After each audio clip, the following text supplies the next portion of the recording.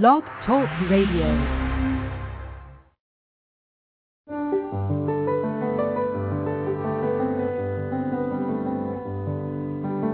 Lucis Trust, a non-profit, non-political, and non-sectarian organization on the roster of the Economic and Social Council of the United Nations, and concerned with the establishment of world cooperation and goodwill, presents Inner Sight with your host, Robert Anderson. He, with Sarah and Dale McKechnie, President and Vice President of Lucis Trust, will discuss philosophical and spiritual topics essential to everyday life.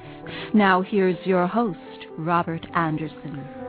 Hello, ladies and gentlemen. Welcome to Inner Sight.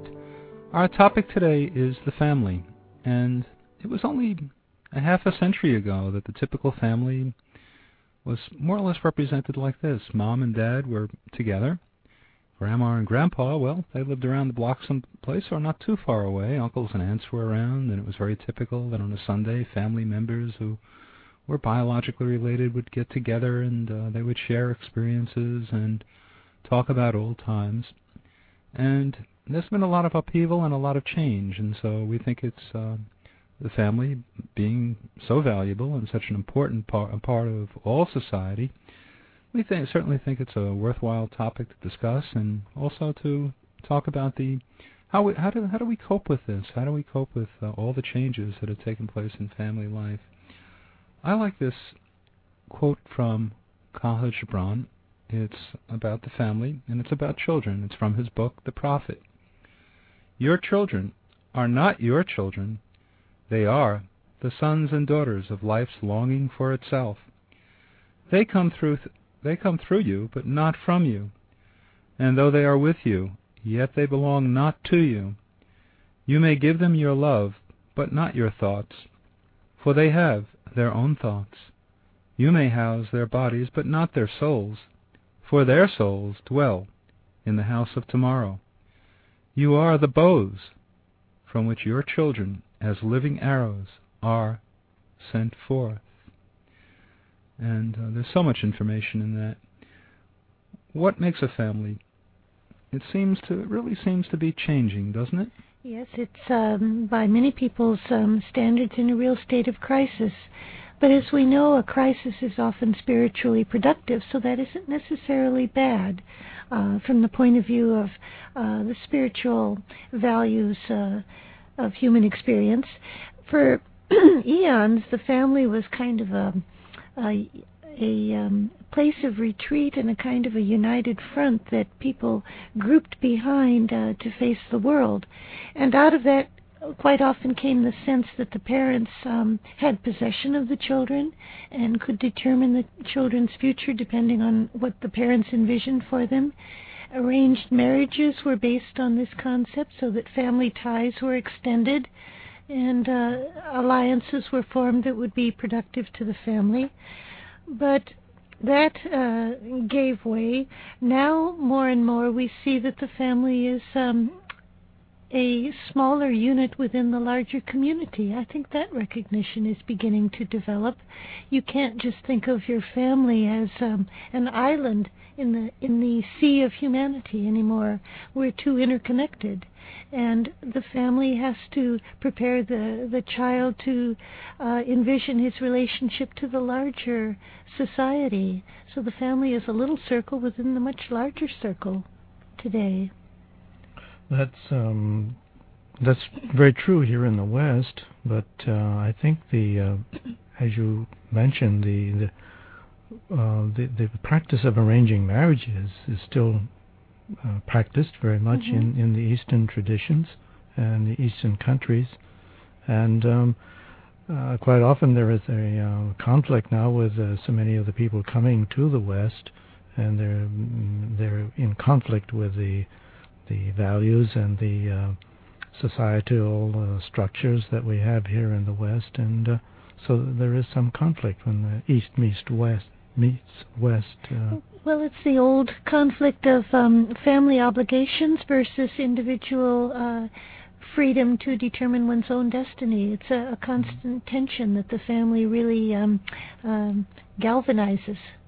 Yeah, I see what you're saying. I also think too that what people do in California is very interesting too, as far as forming their own families.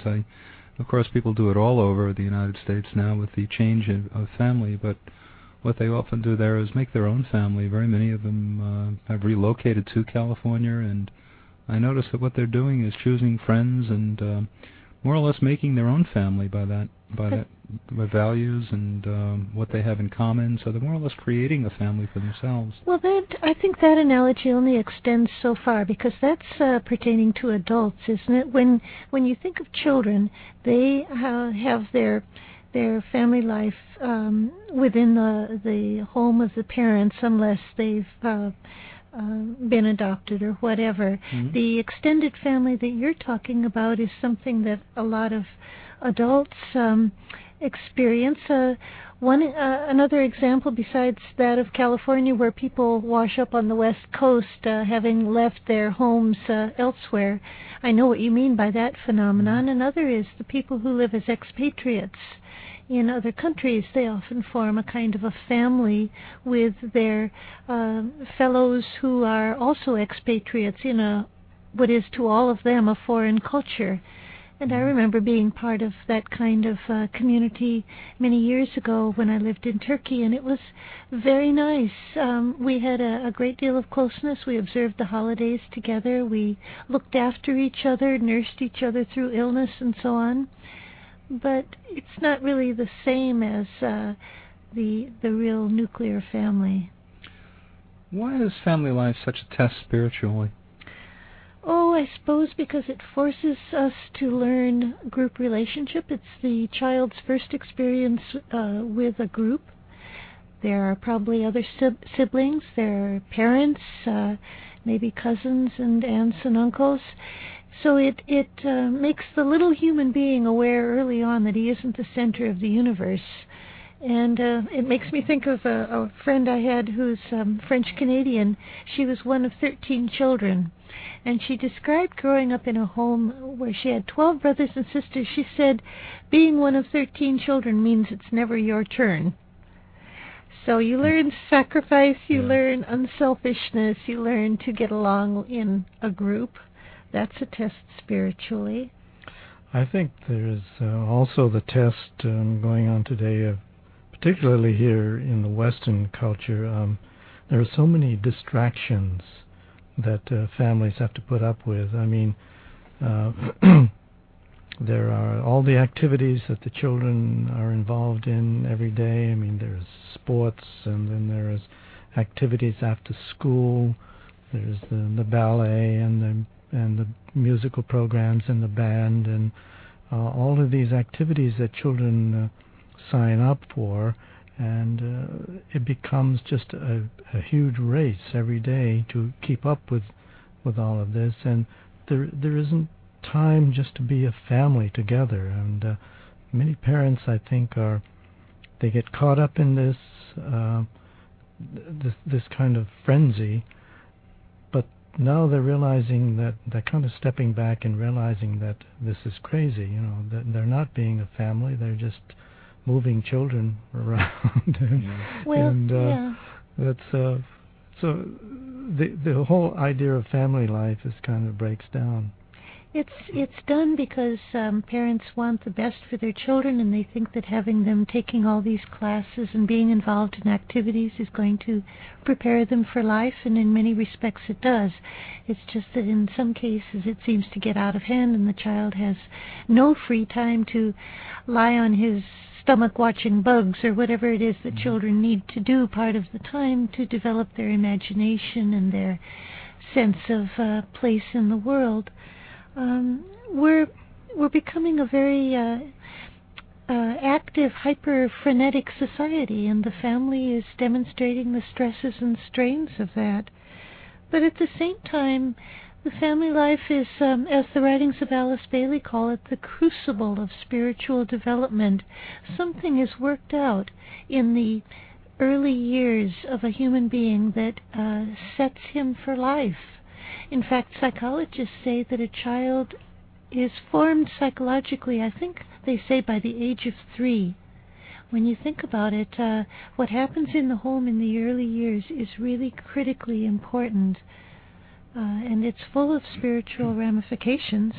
We learn responsibility, we learn sacrifice, we learn unselfishness, we learn to forgive in the family, or hopefully if we come from a fairly stable family, those are gifts that we learn, that we take with us. Jesus Christ had a very interesting viewpoint of family. He looked upon everybody as family, and he spoke about all men as being his brother and sister, and I think that was a very advanced concept, really, and I think there's a lot of evidence today, scientifically, that we are all connected, and so perhaps he was right on target. And we would like to say, too, that what we're talking about is the work of Alice Bailey, and most of the conversations that we have emanate from the books of Alice Bailey and a lot of the work that she did. We have 24 volumes of books, and if you want to be challenged, if you want to face questions such as who are we and what is life all about and what is the meaning to life and how to cope with adversity and how do we grow spiritually in this world, I think you'd be highly interested in the books of Alice Bailey. And you're certainly welcome to order our books, our cassette tapes. That's the cassette tapes of the radio shows, including this show, for a nominal fee. Or you can, if you'd like, you can order a free booklet containing the Great Invocation, a schedule of our meditation meetings, by the way, which a lot of people seem to be interested in. Or if you'd like more information, we have a general package of information that you can certainly call for and ask. Give us a call to order any of the books. If you'd like to purchase them, you certainly may. You can order directly from us at the following number, 1-866-695-8247. Once again, that's 1-866-695-8247. And if you're driving in your car and you don't have access to a pencil right away, you might think of this mnemonic device, 1-866-NY-LUCIS. Just think of New York Lucis, L-U-C-I-S, 1-866-NY-LUCIS. Our website is www.lucistrust.org. Our email is newyork@lucistrust.org.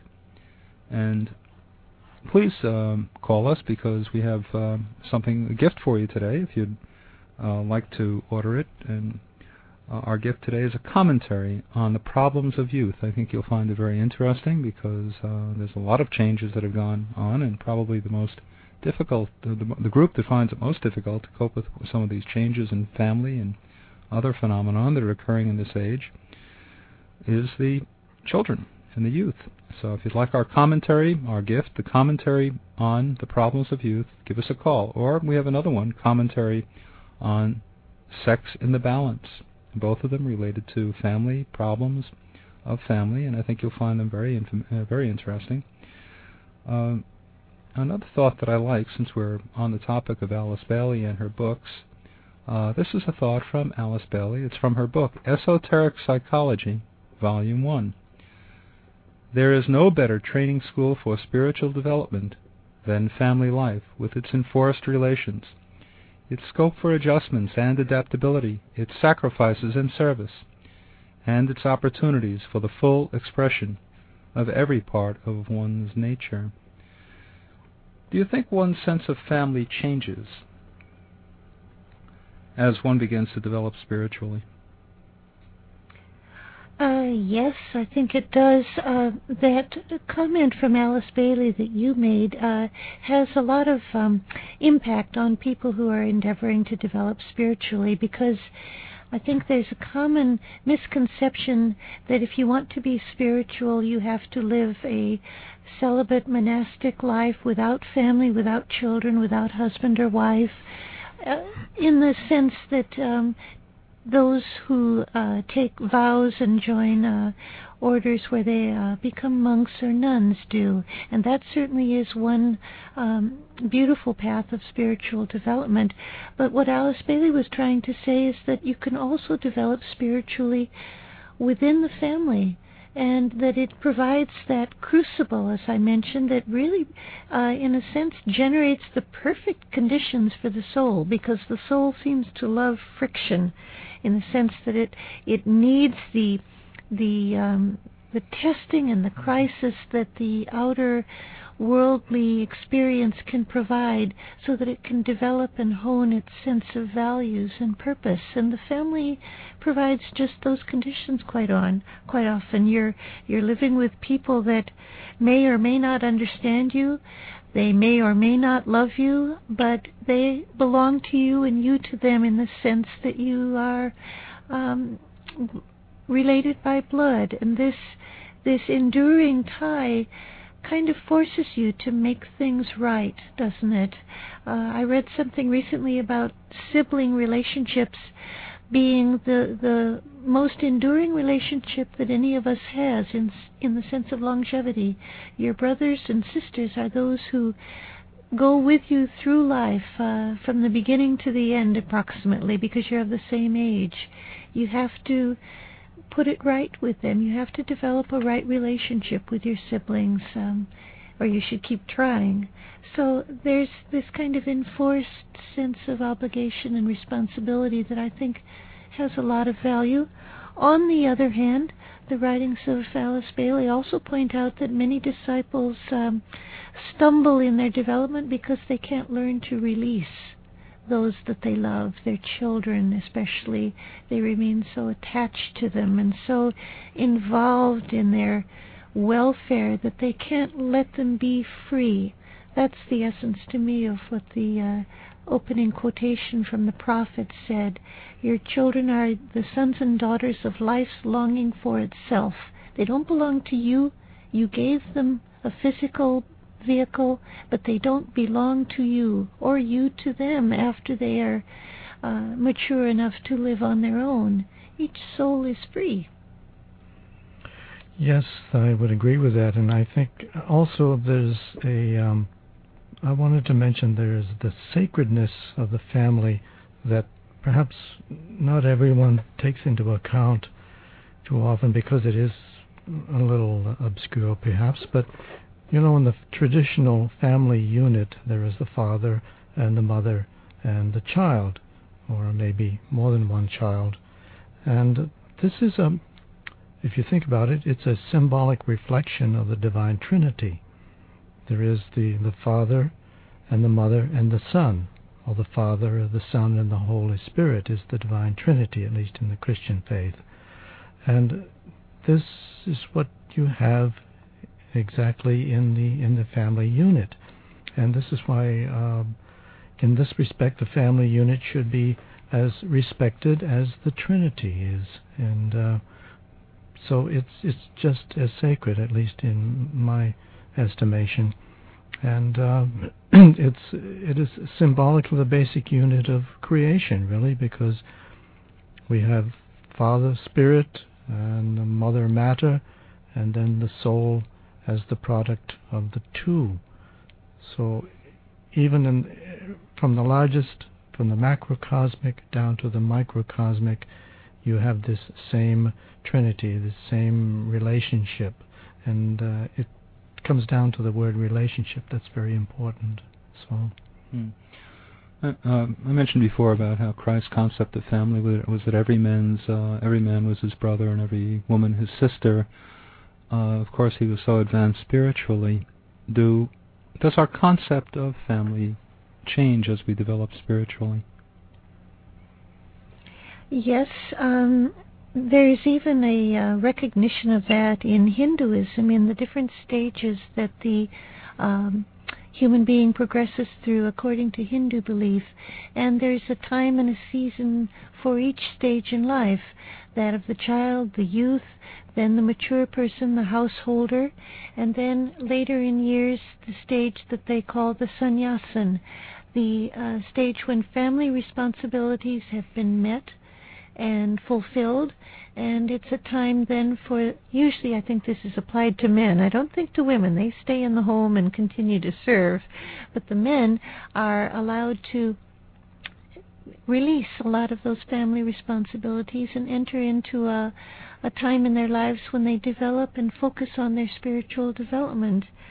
So it's a recognition that there are phases to life, that each has its own responsibilities. That awareness I don't think is present in the West quite so much, but I find it intriguing that there is a realization that these responsibilities don't go on forever and ever. Maybe you could say that that's an area where a lot of people misunderstand. The obligations, in my opinion, which is only my opinion, might be extended longer than they need to be and become constricting. Of course, if you have little children, you're responsible for raising them and devoting all your resources to them. Of course you would be. But then as they grow up, they have to be free and you have to be free. And I wonder sometimes what the meaning is of so many adult children returning home to live with their parents. That's an interesting phenomenon we see today.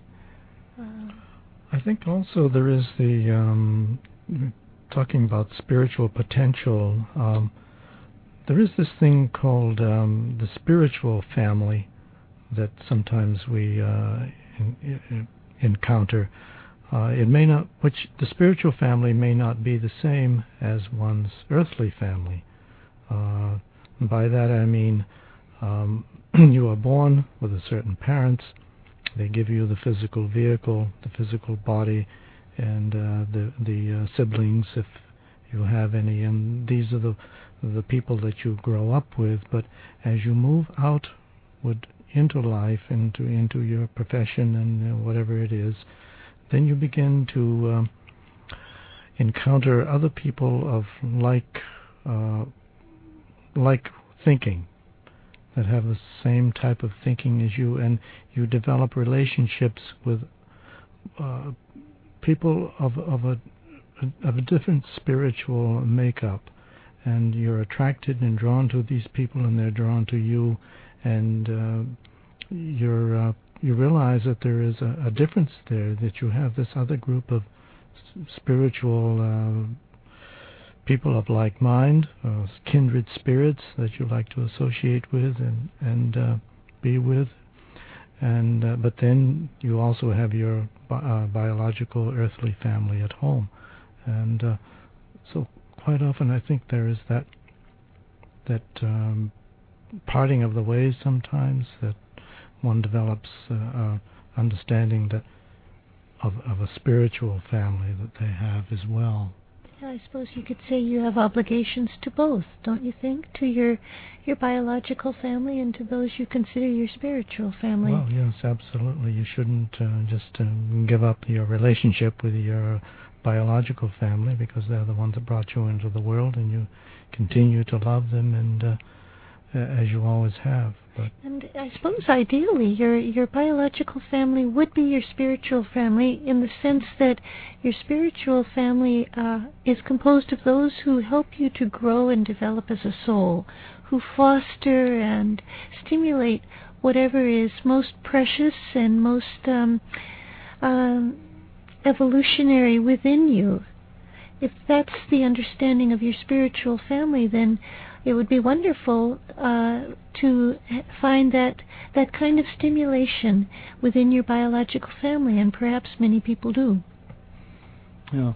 Speaking of spiritual family too, I'm wondering about what happens to that bond that we have with people who we love so much, who are part of our family, that die, they pass on, and what happens to that family? I can only say this, is that my mother I love so dearly, and even though she's been gone several years, I don't think a day goes by but when I don't think of something that she said or some viewpoint that she had at life. When I'm looking at life, sometimes her viewpoint runs through my mind. And to this day, even though she's gone and she's not in this reality any longer, she lives on in my heart, and I still think that bond is so strong that we have with people who we love, and especially the mother. I think she was your mother. My mother died 16 years ago, and I still think of her every day. And we weren't even that close, to be honest. But she was my mother, Yeah, I think it's a very deep bond, and in fact, the Ageless Wisdom speaks of the concept of reincarnation in terms of a group of souls who come back together life after life, not just individuals, but you have a group relationship which is repeated over and over again, and your family is part of that. Yeah, there are about 4 or 5 people who live in my heart, and I speak to them every day. Yeah. And what are some of the spiritual implications of adoption? Because, of course, those people who've been adopted, they have a lot of issues about adoption and their biological parents, and there are so many issues related to people who were adopted, group homes, orphanages. What are some of the spiritual implications of all of that? Well, that comes back to your earlier statement about the family not necessarily being confined to the biological family, that it might be those with whom you are most compatible or with whom your lot is cast. Think of a child who's adopted. The father and mother are the people who raised the child, aren't they? There was the birth mother, there was the birth father, but those people who raise the person, I would think, are the true family because they provide the environment in which the child grows up. So this is a concept that I know is very controversial, and people have very deep feelings. And I suppose if you're not adopted, you don't have the full impact of what it implies. But there's a lot to be said for the people that choose the child and raise and give that child a home. There's another example in orphanages and group homes. That movie, which escapes me now, last year with Michael Caine, based on the novel by John Irving, was an example of people who were doing their very best to provide homes for children who were orphans. Do you remember the movie I mean? I can't recall the name of it. None of us can. But I think what you're saying is the most important discussion that we have in relation to those people, because it is a deep issue about who is my father and who is my mother, and I think you're right. Your family, very often, it is a matter of behavior. Who's paying the rent? Who's maybe your parents get up every day, and they may not be biological parents, but they're putting their feet on the ground when they don't want to get up in the morning, and they're going to work in an effort to provide food and shelter. And so family is really those people who are there for you, as you were saying before. Who's doing the job, and it's a family is a quality of mind and behavior. So I think that we also should remind people that you're certainly welcome to give us a call and order our free literature that we're giving you today. It's one is called Commentary on the Problems of Youth. The other is called Commentary on Sex and the Balance. And certainly give us a call, or if you'd like to order any of our books, you certainly may. Call us at 1-866 695-8247 or 1-866-NY-LUCIS. In closing, we invite you to ponder on this thought. Goodwill is the touchstone that will transform the world. Goodwill is love in action. It's the energy that draws us together in right relationship. And there's a world prayer called the Great Invocation. Let's listen for a moment to these powerful words.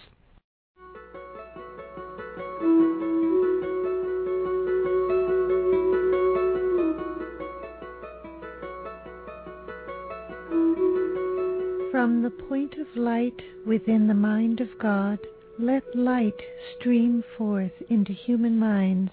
Let light descend on earth. From the point of love within the heart of God, let love stream forth into human hearts. May the coming one return to earth.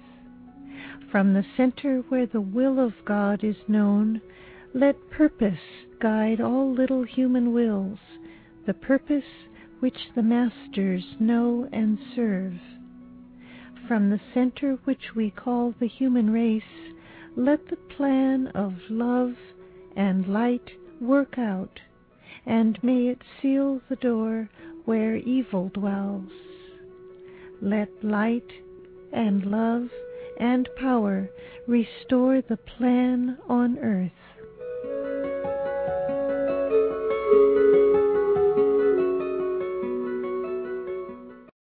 Amazon has everything for back to school. Zebra lunchbox? Check. Cool Adidas gear like t-shirts, shoes, and backpacks? Check. Triceratops folders and pencils? Check. Laser Cat t-shirts? Check.